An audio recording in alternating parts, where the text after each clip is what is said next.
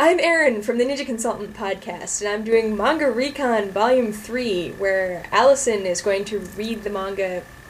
My voice sounds so loud in my own head. Allison will be reading these manga reviews in an effort to make them sound more dramatic, with some success. Alright, so Manga Recon Volume 3. Alright, this week we're doing DramaCon Volume 1, Comic Party Volume 4, Brother Volume 1, and The Young Magician Volume 1.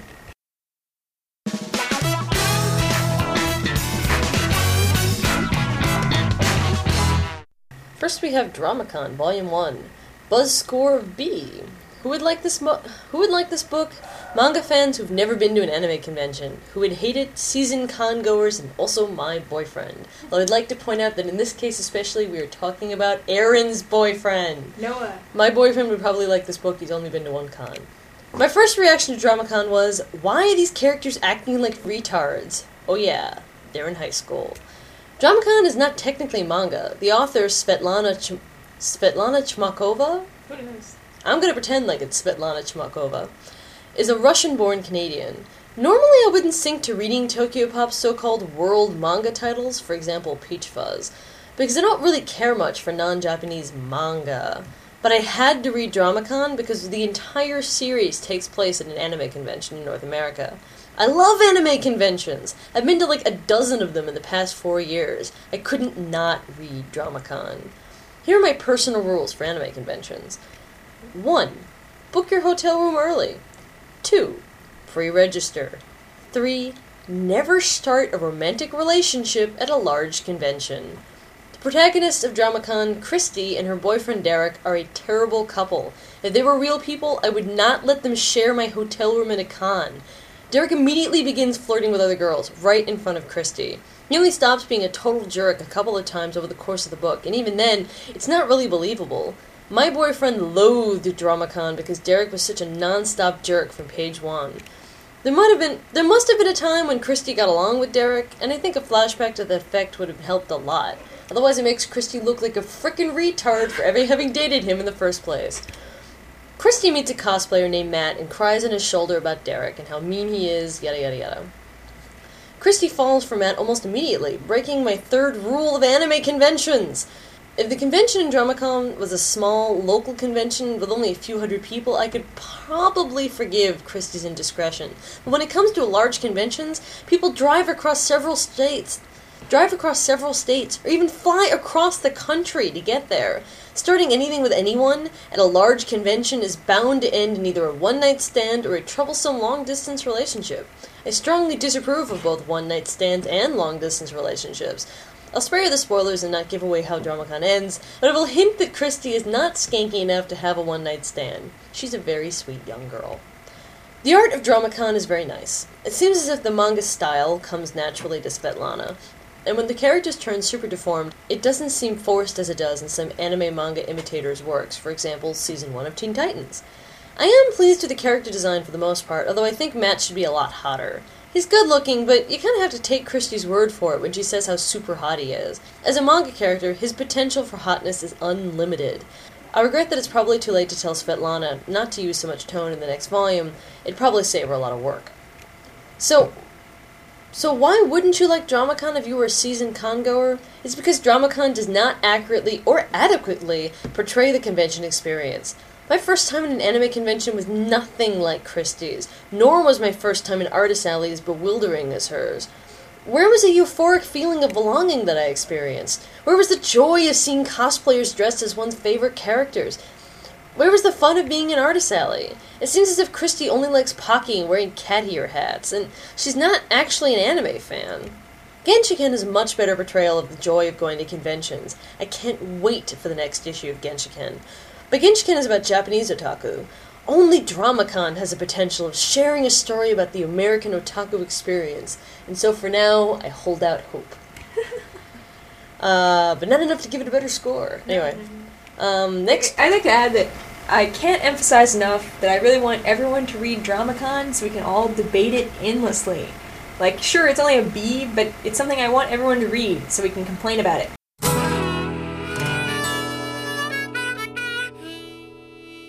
Next Next we have Comic Party Volume 4, which earned a buzz score of C+. Who would like this book? Hardcore Comic Party fans. Who would hate it? People looking for serious philosophical manga with deep meaning, or anyone looking to kill more than a half an hour reading, or indeed, anyone hoping for an accurate portrayal of Comic-Cat. For those of you not familiar with Comic Party, the plot centers around a fictional manga convention called Comic Party, or Kamipa, which is an obvious parody of the real convention, Comic Market, also known as Comic-Cat. Comic Party is a far cry from the real Comic-Cat, insomuch as Comic-Cat is filled with largely pornographic doujinshi, whereas Comic Party seems free from any kind of erotica. For a more realistic look at Comic-Cat, read Genshiken. Have you noticed the plugging of Genshiken? Oh my god, Genshiken. The next volume comes out soon. It's so fun. I already have Volume 3, and it's awesome! Ah, it's great. Anyway, haha. And also Cruising the Anime City, an otaku guide to Neo-Tokyo by Patrick Macias and Tomohiro Machiyama. The latter isn't manga, but it's a really good book about otaku. After reading the first volume of Comic Party and seeing a couple episodes of the anime series, I was fooled into buying all of the Comic Party manga I could get my hands on. I convinced at least one friend to do the same. By Volume 4, however, I seriously regret this purchasing decision, although I'm glad that I was not fooled into buying the anime box set, not even when it was massively on sale. The first chapter of Volume 1 of Comic Party is really great. The art is innovative, the jokes are funny, and interesting characters get introduced. Unfortunately, the story and artwork go downhill after that first chapter. The sketchiness and varying line weights that drew me in are totally gone by halfway through Book 1. The art in the rest of the series is really good, but not nearly as interesting as it was at the start. Volume 2 of Comic Party was enough to convince me to buy Volume 3, although I was losing hope. Volume 2 opens with a really cute story about Chisa, the girl who works at the print shop. After that, the worst plot arc ever begins. It's Subaru's story. If Subaru was only a background character, it wouldn't bother me, but instead her annoying Kami Rangers arc takes up like half of Volumes 2 and 3. She turns the rest of the crew into Power Ranger-style team who set out to save Kamipa from the terrorist. It's really annoying. The second half of Volume 3 improves slightly when the protagonist, Kazuki, gets his girlfriend to cosplay in order to boost the sales of his comic. She learns the true meaning of cosplay, and it's all very touching and somewhat true to life. Volume 4 gets off to a weak start, as Kazuki helps out a struggling voice actress who's performing at a school festival. The voice actress gets stage fright, flips out, and flees the auditorium. Kazuki's kind yet predictable words of encouragement bring her back to the stage. There's an incredibly similar story in Here is Greenwood, which was equally annoying, implausible, and sidetracking as it is in Comic Party. Maybe in Japan these sorts of pop idol shenanigans happen every day, but here in America it all seems unlikely and kinda weird. The second half of Volume 4 greatly improves, as Kazuki meets my second favorite character in the Comic Party franchise, Aya Hasebe. I'm going to pretend like that's how you say it. Aya Hasebe. My first favorite character is Comrade Taishi. Hasebe is an introverted art supply store employee, whose original doujinshi are all very well drawn, but don't appeal to a wide enough audience to sell many copies. Since Hasebe is so shy, she has problems marketing herself and her work. Kazuki appreciates Hasebe's artistic merit, but best-selling Amy mocks her mercilessly. This is by far the most interesting conflict in all of Comic Party. All artists, no matter what their medium, must work toward a balance of drawing for themselves and a paying audience. The alternative is to end up like Hasebe, sitting at a table full of wonderful work which will never be seen or read. For a similar tale of artistic merit and commercial interest, watch Animation Runner Kuromi 2. It's a 45-minute OAV.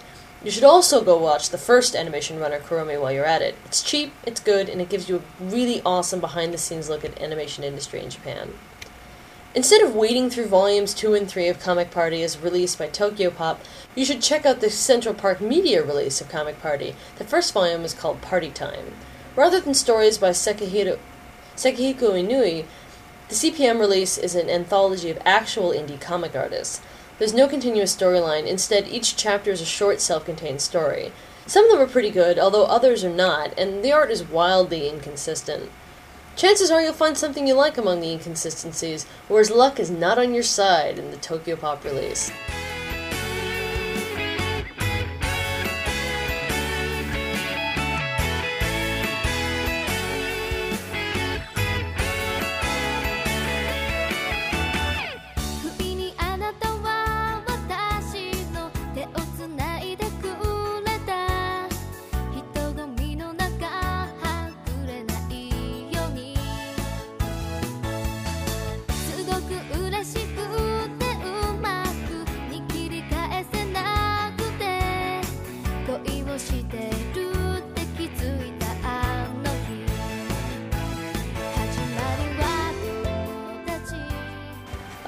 Next up is Brother Volume 1, which earned a buzz score of A-.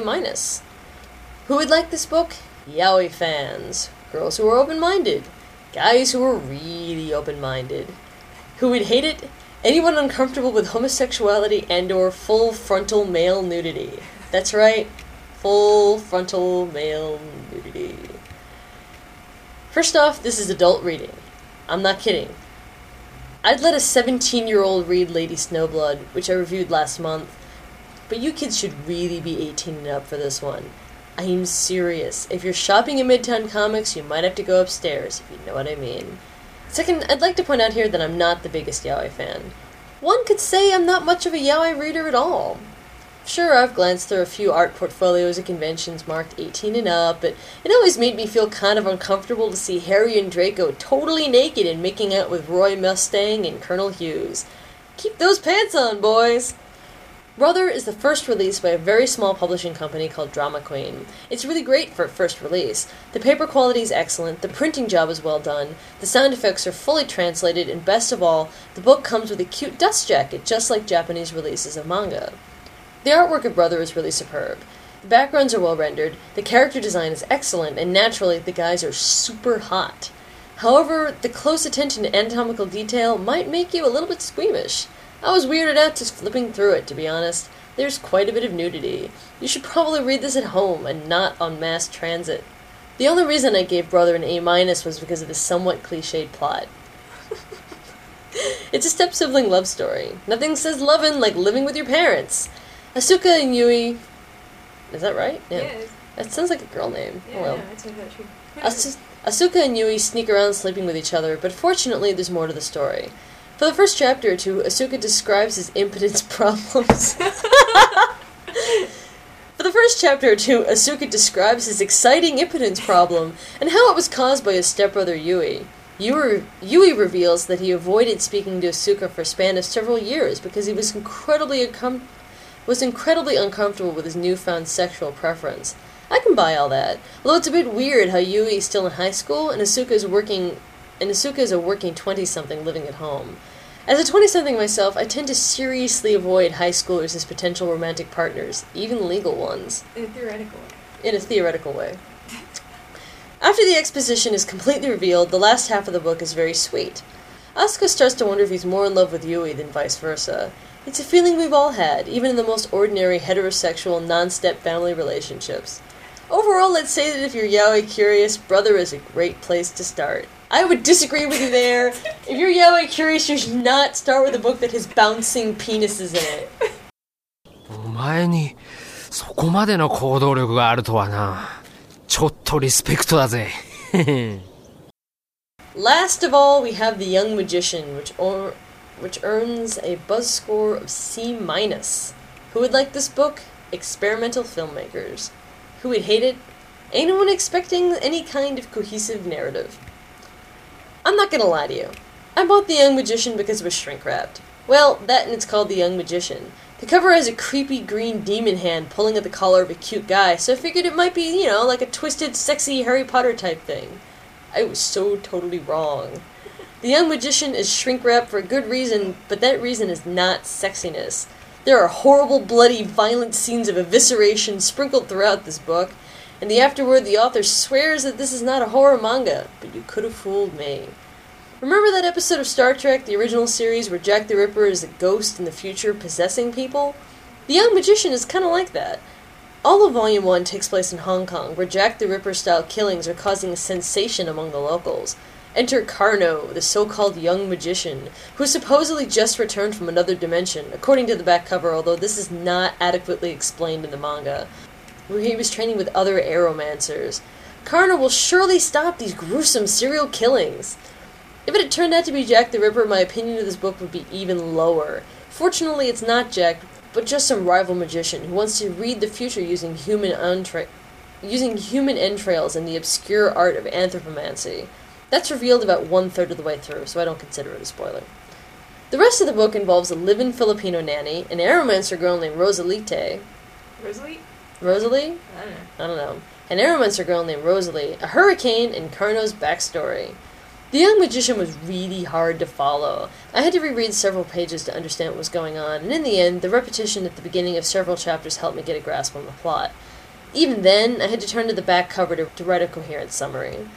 The plot of The Young Magician is not overly complicated. There aren't too many words per page, and it is not terribly dense as manga goes. I think it may have been strange panel layouts and the often abstract images that added to my confusion. The art itself was alright, and at times fairly original.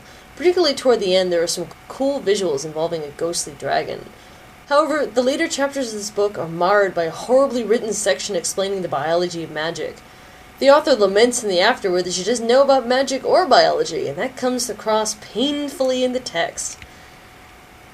This wasn't as bad as Pieces of a Spiral, which I reviewed in September. Pieces of a Spiral seems to have set my standard for bad manga in this column, although I'm sure I've read worse. The Young Magician can almost be redeemed by its afterword. In only 3 pages, the author is incredibly endearing and reveals a lot of useful information about the manga, like how it's not supposed to be horror, and there's another protagonist who does not appear in Volume 1. The author is so endearing I might read Volume 2. I just hope there's another afterword.